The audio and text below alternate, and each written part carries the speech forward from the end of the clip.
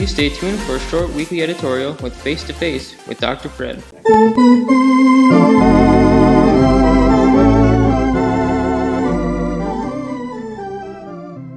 Good evening. Because I played professional baseball for 3 years, I have been asked many times, who was the greatest baseball player you have known?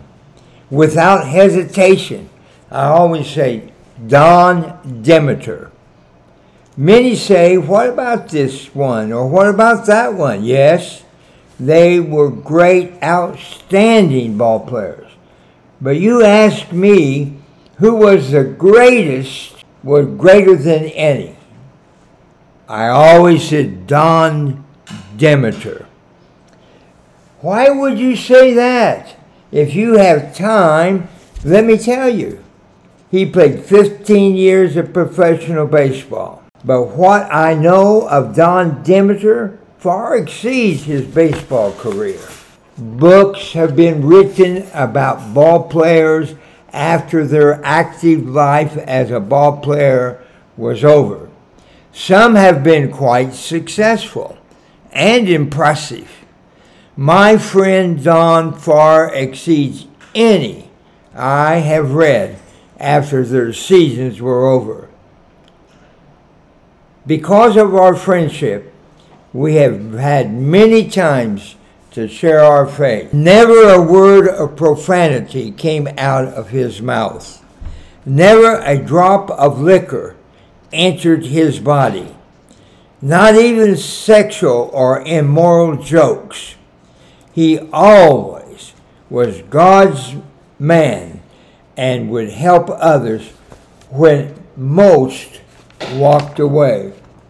Always a man of integrity, pastor of a church for nearly 20 years, a soul winner for Jesus.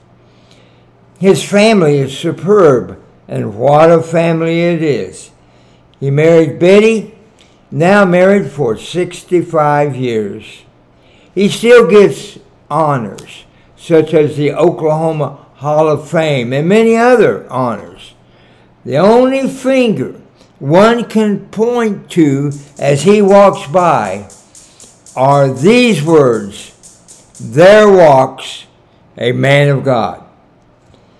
I only have time to say that when I went through the worst time in my life, Don Demeter called, and when I asked Don how he was doing, he said, "I'm just leaning on Jesus." And I want you to know what a blessing it was. He never condemned me. He only prayed for me. And Marlene, my wife, even wrote a poem, "I'm leaning on Jesus," and gave it to him. Yes, he is a man of God, my friend. We did many things together. We bought the 89ers baseball AAA ball club together. And when we were in Vero Beach, Florida, spring training, when my twin brother Frank preached, I led singing, and Don would come always, not alone. He always brought one of the ball players with him. Yes, all I can say is this, people. It was all my privilege, all these years, 50 more years I can't even recall. But I'll tell you one thing for sure. He, Don Demeter, was a man of God and is rejoicing in heaven, no doubt with Jesus, as we have this funeral together. God bless you.